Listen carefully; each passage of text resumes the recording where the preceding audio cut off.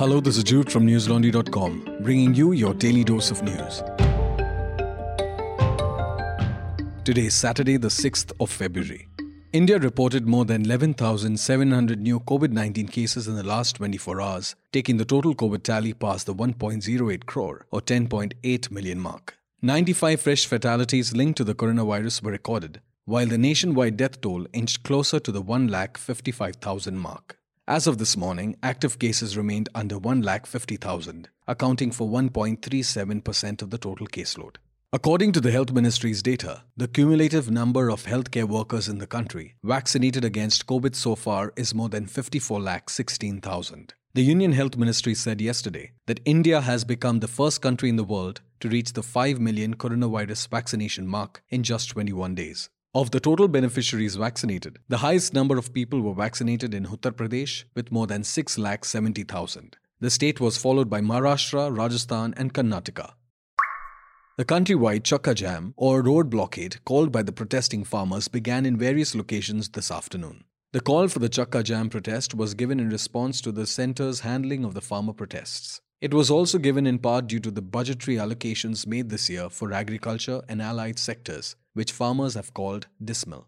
The umbrella body of farmer groups, Samyukt Kisan Morcha, gave a call for all roads and national highways to be blocked throughout the nation except in Delhi, Uttar Pradesh and Uttarakhand. The road blockade took place for 3 hours, from noon to 3 p.m.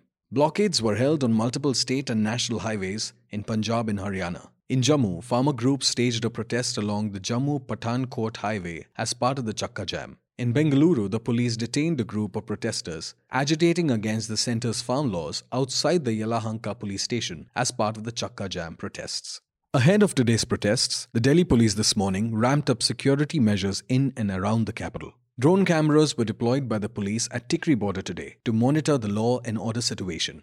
The police said that around 50,000 police personnel, paramilitary and reserve forces have been deployed in Delhi NCR region. At least 12 metro stations have also been put on alert. The police erected multi-layer barricades to stop the movement of vehicles at the Ghazipur border. Mint reported that heavy deployment of police personnel was seen at the Red Fort as a preventive measure. Today's agitation comes in the backdrop of an unprecedented crackdown on the protesters launched by the police. In the days after the Republic Day tractor parade, protest sites were fortified with iron spikes and steel barricades to stop demonstrating farmers from entering the capital. The government also restricted access to mobile internet services in and around the border areas. The Indian Express reported today that administration of Baghpat district in Uttar Pradesh has issued notices to local leaders associated with the farmer protests. The notices ask the leaders to sign a personal bond of 2 lakh rupees each to ensure that peace is maintained in the jurisdiction.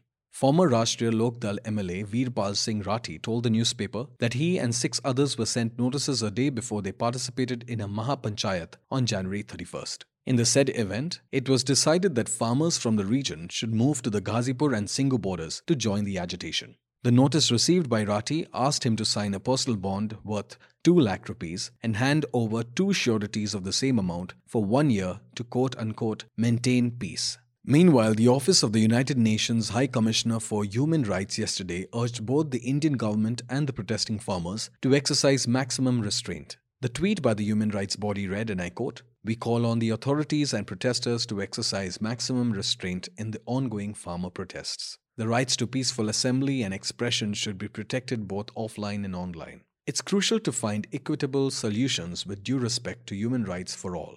Unquote.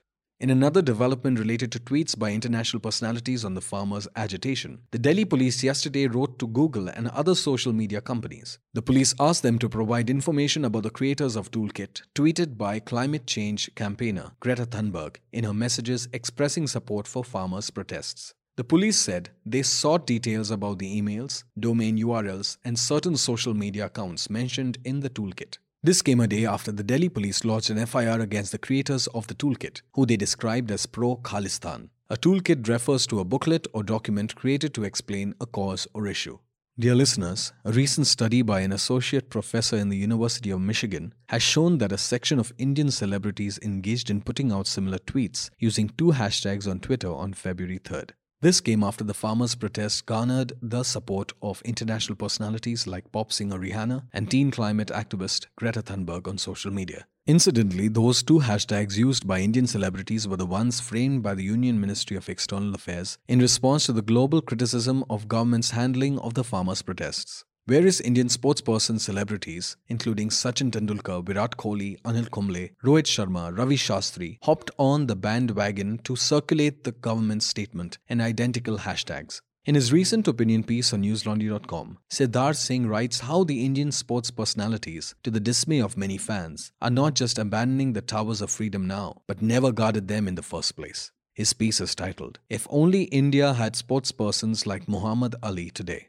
Listeners, while you're on our website, I urge you to also check out News Laundry's consistent coverage of the farmers' protests from the ground. You will find a series of in-depth ground reports, video reports, interviews, and explainers done by a dedicated team of reporters. In the 2 months of the farmers' agitation at Delhi, we at News Laundry have brought you voices from the ground, unlike a section of the national media that has chosen to stick with inflammatory narratives and high-decibel primetime shows. But we are a 100% ad-free independent news platform and can only continue to bring you stories that matter if we have your support. So if you aren't a subscriber already, now is the right time to hit that subscribe button on the top right corner of newslaundry.com and support independent media. Lowest subscription starts at 300 rupees a month only. Pay to keep news free.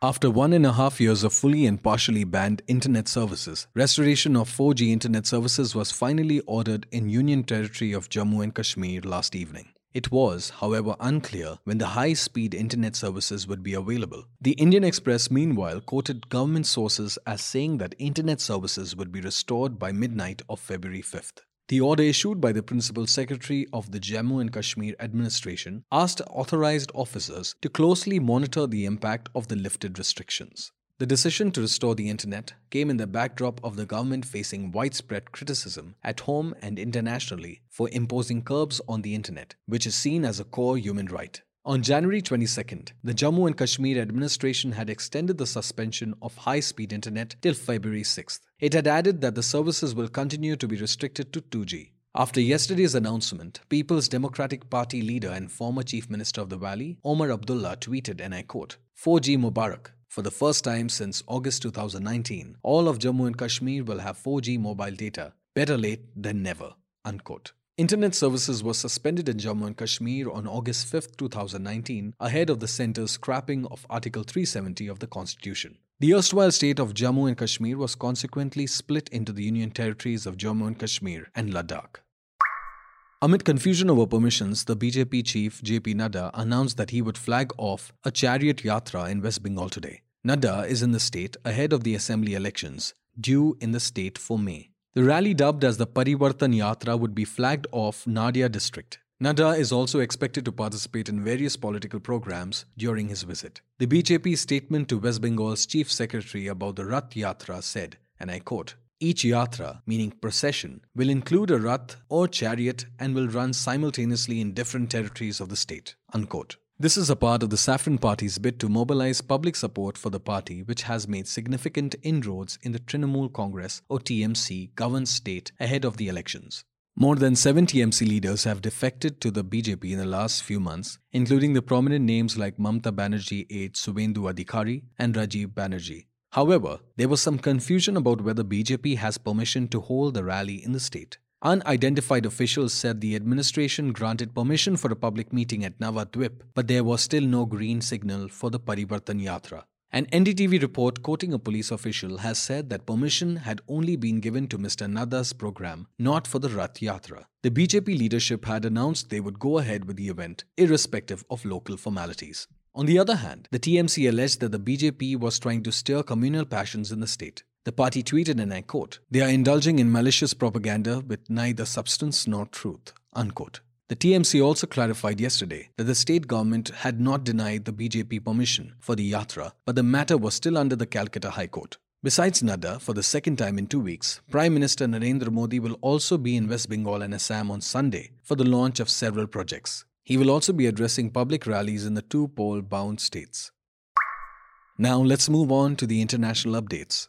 In Myanmar, the military generals who recently took over the South Asian nation through a coup suspended internet services in the country today. The suspension of services came as thousands of people took to the streets of the capital Yangon to denounce the week's coup and demand the release of elected leader Aung San Suu Kyi. In a first-of-its-kind demonstration since the military takeover on Monday, activists today chanted, and I quote, "Military dictator fail, democracy win, unquote. Banners held by the protesters indicated the resistance towards the military dictatorship. As the protest amplified with activists issuing calls on social media for people to join the march, the country's internet crashed. Monitoring group NetBlocks Internet Observatory reported a national-scale internet blackout. It said that connectivity had fallen to 54% of ordinary levels. According to Reuters, witnesses reported a shutdown of mobile data services and Wi-Fi. The military leadership did not respond to requests for comment. It tried to silence dissent by temporarily blocking Facebook and extended a social media crackdown to Twitter and Instagram today. The coup on February 1st took over the elected leader, Aung San Suu Kyi's leadership. Her party, National League for Democracy or NLD, had on November 8th last year won the national elections in a landslide. The result of the election, however, was not accepted by the military, who claimed that it was fraudulent.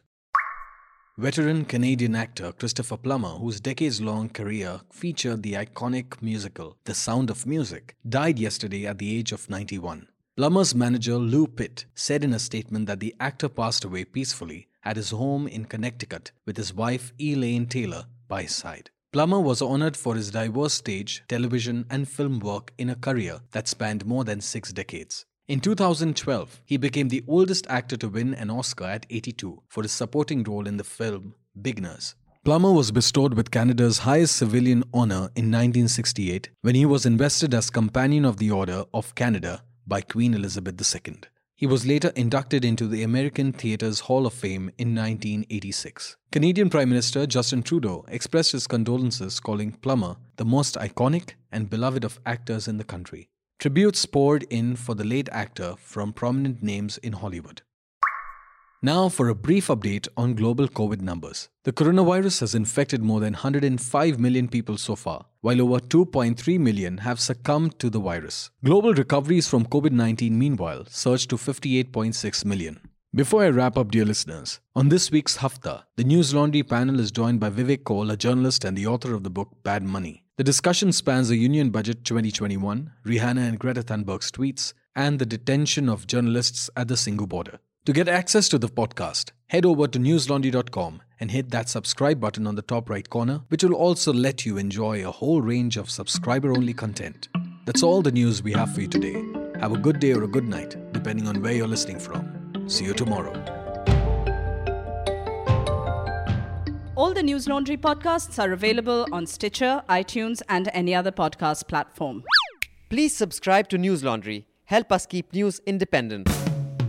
To catch all our podcasts on news, pop culture, current affairs, and sport, visit newslaundry.com. Follow us on Facebook, Twitter, and Instagram, and subscribe to our YouTube channel.